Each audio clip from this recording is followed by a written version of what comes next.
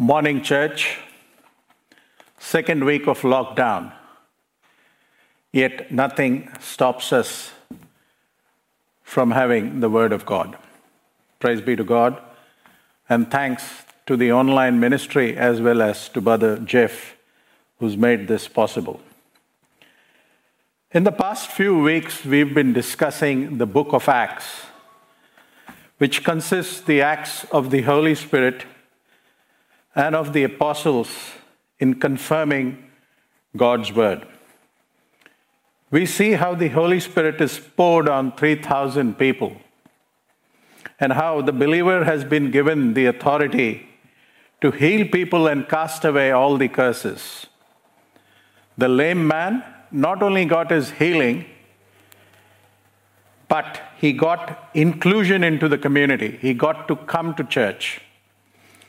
We hear how Peter tells everyone that it's not their power that they healed the lame man, but it's the name of Jesus. Last week we saw how the apostles were persecuted and put in prison, but the angel led them out at night. Today's reading is Acts 7:54 to Acts 8:8. Stoning of Stephen, and the church being persecuted and scattered. Let's recall as to what led to the stoning of Stephen. As he was full of the Holy Spirit, the word of God had increased, the blessing increased, and we see the splendor and glory of God growing.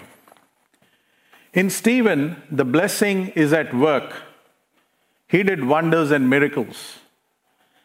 We also see Satan's work pattern that was similar to which was done with Adam and Jesus, the father of lies, at work. So let's go back to Acts 6. We see that Stephen, a man full of God's grace and power, performed great wonders and signs among people. And then we see in verse 10, but they could not stand against the wisdom the Spirit gave them as he spoke. See how the Holy Spirit, through Stephen, tells us that God always wanted to be God for humanity and their descendants. As he knew, the real enemy since Adam was the evil powers which they were not aware of. Now we see in verse 11, then they secretly persuaded some men to say, "We've heard Stephen speak blasphemous words against Moses and against God." So they stirred up the people and the elders and teachers of the law. They seized Stephen and brought him before the Sanhedrin. They produced false witnesses. Father of lies makes you do this, church.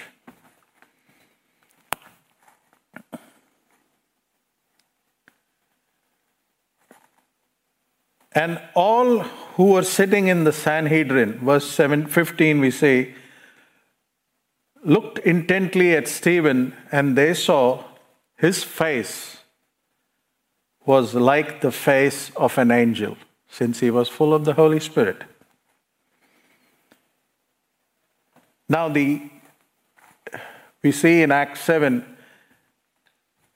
the high priest asked Stephen, "Are these charges true?" Now we get to hear how the wisdom of God speaks through Stephen. And this is how he speaks. To this he replied, "The God of glory appeared to our father Abraham. He gave him no inheritance, not even a ground to set foot on. But God promised that he and his descendants after him would possess the land. Even though at that time Abraham had no children. God spoke to him in this way. Church, we have to see that God always speaks things which are not as if they were. We see in Romans 4:17, as it is written, I have made thee a father of many nations, before him whom he believed, even God, who quickened the dead and called those things which be not as though they were. Can we do this? Yes, we can follow God similarly. I am not saying this, church. You can check the scripture. In Ephesians 5:1, he says, follow God's example, therefore, as dearly loved children, and walk in the way of love, just as Christ loved us and gave himself up for us as a fragrant offering and sacrifice to God. And then in 1 John 4:4, it says, you, dear children, are from God and have overcome them, because the one who is in you is greater than the one who's in the world.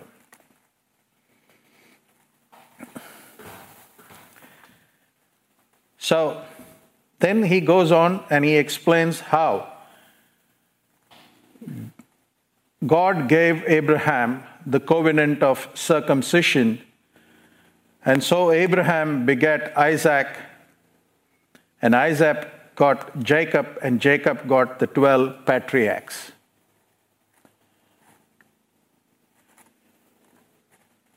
Now, we take a moment here. Due to this, we have the two testaments in the Bible.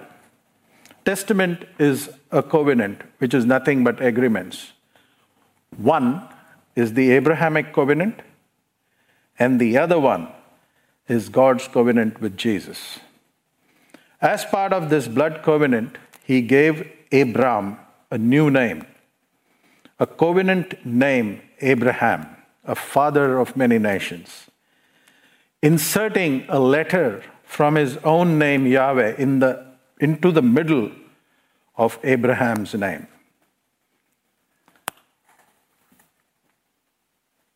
Then we see how the patriarchs moved with envy and sold Joseph into Egypt, but God was with him.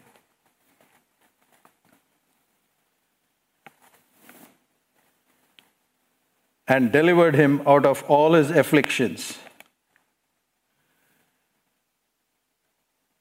and rescued him from all his troubles. He gave Joseph wisdom and enabled him to gain the goodwill of Pharaoh, the king of Egypt. So Pharaoh made him the ruler over Egypt and all his palace. So again, Stephen is explaining us how God is always with his people to bless them.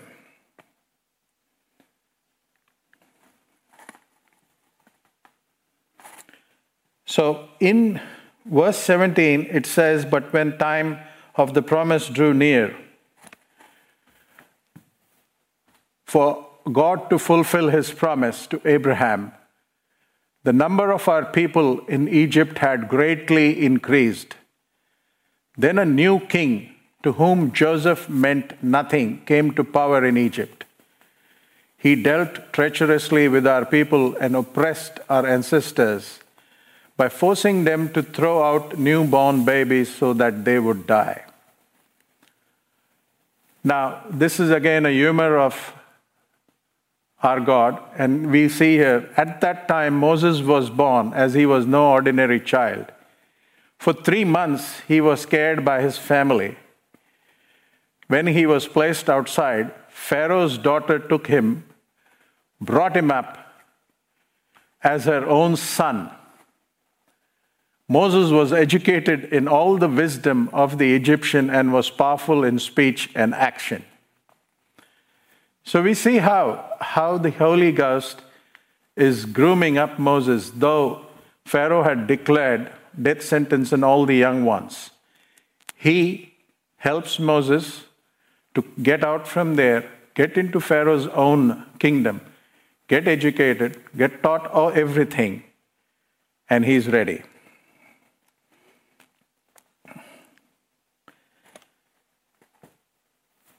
And then we see in verse 30, after 40 years had passed, an angel appeared to Moses in the flames of a burning bush in the desert near Mount Sinai.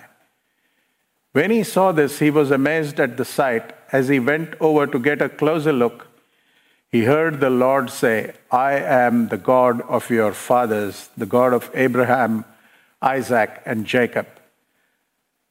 Moses trembled with fear and did not dare to look.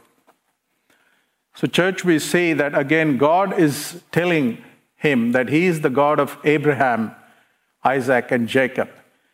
And Moses is trembling, as we see in Proverbs 1:7, it says, fear of the Lord is the foundation of true knowledge, but fools despise wisdom and discipline. And then we see in verse 35, as is always done, though God helps, people do not realize that. This is the same Moses they had rejected with the words, who made you the ruler and judge? He was sent to be their ruler and deliverer by God himself, through the angel who appeared to him in the bush. He led them out of Egypt and performed wonders and signs in Egypt at the Red Sea and for 40 years in the wilderness.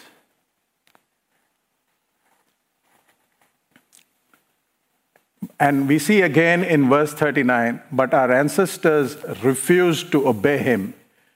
Instead, they rejected him and their hearts turned back to Egypt. They told Aaron, make us gods who will go before us. As for this fellow Moses who led us out of Egypt, and they go on, and they even say, it says in verse 44, our ancestors had the tabernacle of the covenant law with them in wilderness. It had been made as God directed Moses, according to the pattern he had seen.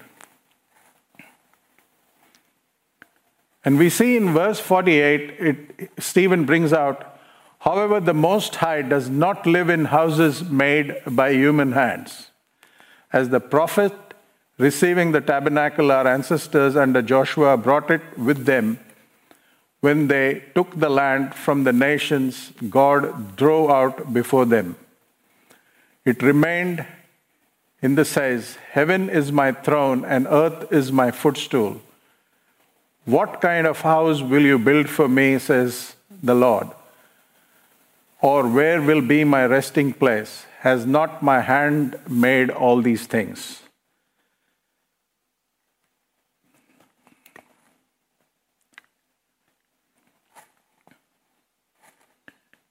So we see how Stephen is saying that God lives in us and that as and when we accept the Holy Spirit, how he is guiding us all through.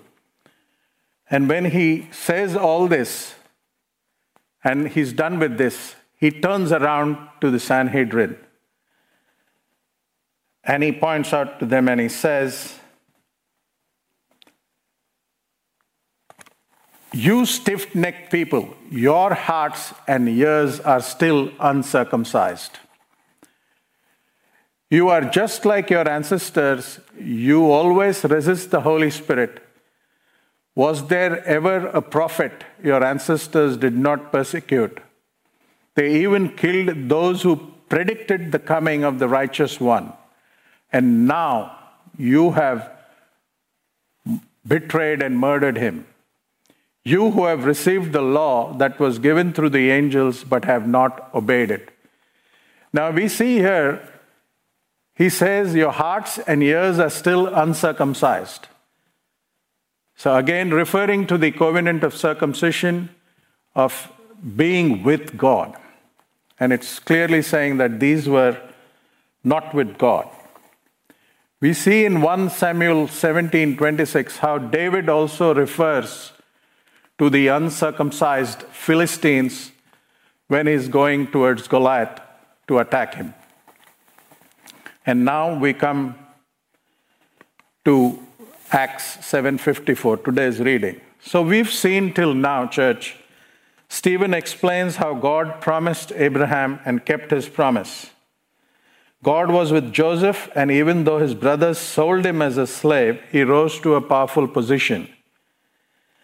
Then the other king, who did not know Joseph, dealt deceitfully with the people, but Moses was placed there and brought them out. And finally, Stephen convicts the Sanhedrin because they did not accept the Holy Spirit. Jesus does tell us in John 16:8 that the Holy Spirit will come and he will convict us. And we see that because Stephen was full of the Holy Spirit, he's convicted the Sanhedrin. And we see here in Acts 7 how Stephen was full of the Holy Spirit, and in 59, after when he was stoned, because he was full of the Spirit, he says, "Lord Jesus, receive my spirit." Then he fell on his knees and cried out, "Lord, do not hold this sin against them."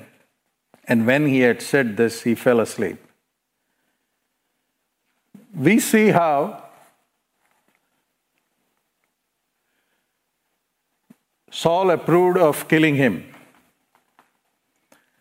And Saul is after all the people of the church. And we notice in this verses it says, all except the apostles were scattered.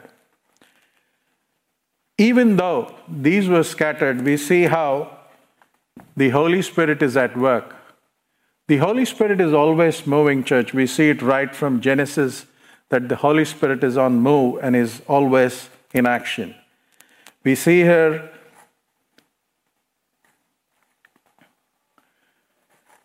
that when Philip goes down to a city in Samaria and proclaimed the Messiah there, when the crowds heard Philip, they saw the signs he performed, they paid close attention to what he said.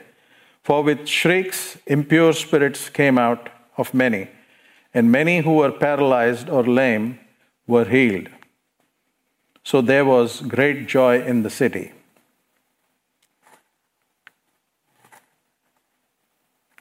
Now, my question here, church, is who is the real enemy?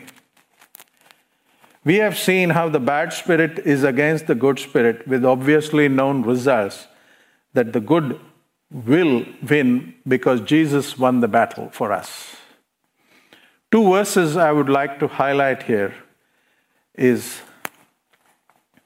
2 Timothy 1:7. For God hath not given us the spirit of fear, but of power and of love and of a sound mind. And Ephesians 6:12. For we wrestle not against flesh and blood, but against principalities, against powers, against rulers of darkness of this world, against spiritual wickedness in high places. Now, God hath not given us a spirit of fear. Church, spirit of fear is the spirit of Satan. So, if we are with God, we will not have the spirit of fear. In my own life, I have used these two to change how I look at people and situations. At home or with anyone with whom I deal, I always know if I am scared, I tell myself, God hath not given us a spirit of fear, but of power and of love and of a sound mind. And even if I am offended or get angry, or I feel that I am offended or getting angry, I tell myself we wrestle not against flesh and blood, but against principalities and against powers. And immediately I am in control. Now we see that the Sanhedrin had fear of Stephen, and that's why they were under the grips of Satan and not with God. And they thought that Stephen was their enemy and he had to be put down. But on the other hand, we see God was with Stephen. The Holy Ghost was in him. And what Stephen says when he's dying, he says, do not hold it against them, for they do not know what they're doing. We had seen this, that even Jesus had done that when he was dying. How are we responding to the Holy Spirit, to our Father and to Jesus, the author of life? Are we rejecting? Are we ignoring? If we are not in the Word, we are exposing ourselves to living dangerously as we are wrestling against powers we have not seen. Why are we attacked? We are a spirit having a soul, living in a body. Dr. Caroline Leaf says in her book that our spirit is 99% of who we are. So we need to feed our spirit as it is under attack continuously by the evil one. Romans 12:2 says, do not conform to this pattern of this world, but be transformed by the renewing of your mind. Then you will be able to test and approve what God's will is, his good, pleasing, and perfect will. Why? Because by default, our spirit is under the influence of Satan. And only by meditating on the word can we get transformed. How do we know this? Because it says in Romans 5:19, for just as through the disobedience of one man, which is Adam, many were made sinners, all of us, so as through the obedience of one man, Jesus, many will be made righteous. That includes us. And Jesus tells us in John 6:63, the Spirit alone gives eternal life. Human effort accomplishes nothing. The very words I have spoken to you are the Spirit and life. As we are spirit, which is 95% or more than that, when we are in the Word daily, we are moving up, moving close to God, which enables us to move boldly into the community and spread the word and show his love. Let us pray. Dear Heavenly Father, God, through the Holy Spirit, guide all who listen to your word to freedom from the evil one, so that they live an abundant life. Amen, amen, amen. Thank you.